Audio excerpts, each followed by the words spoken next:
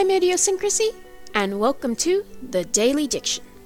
First off, 2 onomatopoeia shoutouts. One to Angela Bean for the mention of the boom clap song, and another one to Disturbed One for his favorite comic hero noises, snikt and thwip.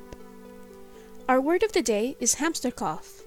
Hamsterkauf is a German word that describes panic buying or hoarding.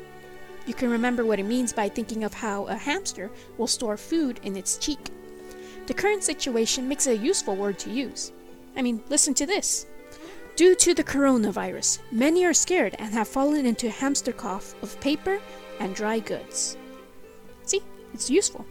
I know it isn't an English word, but English has borrowed German words before, like Dachshund, kindergarten, Realpolitik, and Hinterland. So why not this one? Feel free to give me your opinion on this, and if there's a native German speaker listening, I would love it if you would correct my pronunciation and/or use. I really would. As always, dictionaires, try your hand at using Hamsterkauf in a sentence, either with me or with your family and friends. This has been the Daily Diction. I've put in my 2 cents in your word bank. The rest is up to you.